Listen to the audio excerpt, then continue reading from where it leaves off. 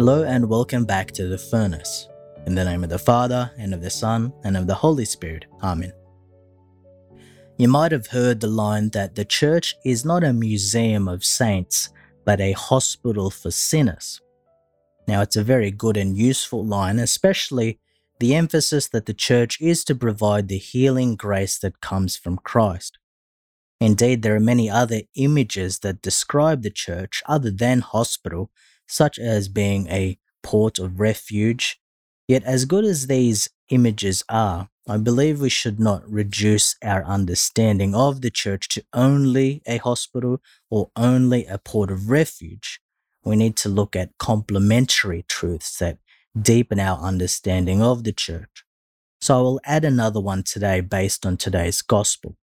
So in the gospel today, we see that large crowds are starting to surround Jesus as he begins his ministry. And seeing the large crowds, Mark says that Jesus took pity on them because they were like sheep without a shepherd, and he set himself to teach them at some length. Now notice in this gospel that when Jesus had compassion on this large crowd, he began to teach them at some length. That his first response was to teach them the truth, because there is also the reality of a healing of the mind, a healing of ignorance by receiving the proclamation of the truth of the gospel. As one prominent cardinal put it, the church has to show how not to become sick, how to avoid shipwrecks, and here the commandments are essential. So all the readings today describe the image of a shepherd.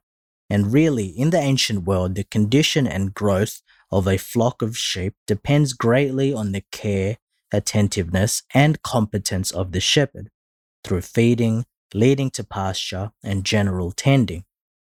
That the shepherd needed to protect their sheep from the many menacing threats in the wilderness, whether from disease, the weather, and especially wild animals and even human beings. Wolves, bears, leopards, and even lions are named in the Bible as natural enemies of a flock, and cunning thieves are lurking to break in and steal the flock.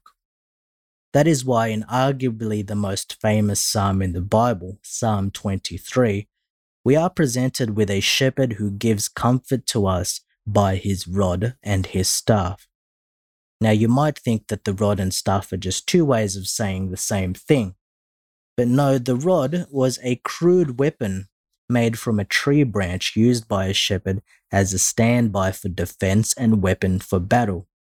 The rod was thus a symbol of discipline in the family and among the nations, which even St. Paul uses in his letter to the Corinthians.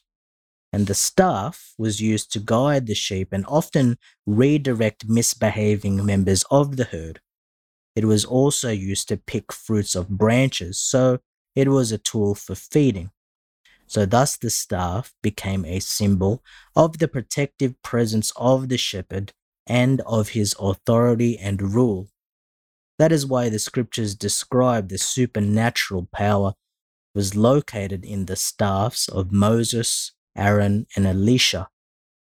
So shepherds ought to smell like the sheep and know the sheep by name. And indeed, the role of the shepherd was to protect the sheep so it does not get sick or be put in danger.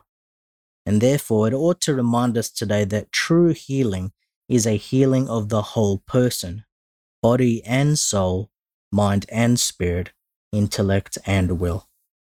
As St. John Chrysostom once said, the church is a clinic that offers excellent surgery, a surgery not for bodies, but for souls. For the church is spiritual, and it heals not fleshly wounds, but errors of the soul. And the remedy it offers for these errors, these spiritual wounds, is God's word. It's dispensed not by the hands of physicians, but by the tongues of those who preach. End quote.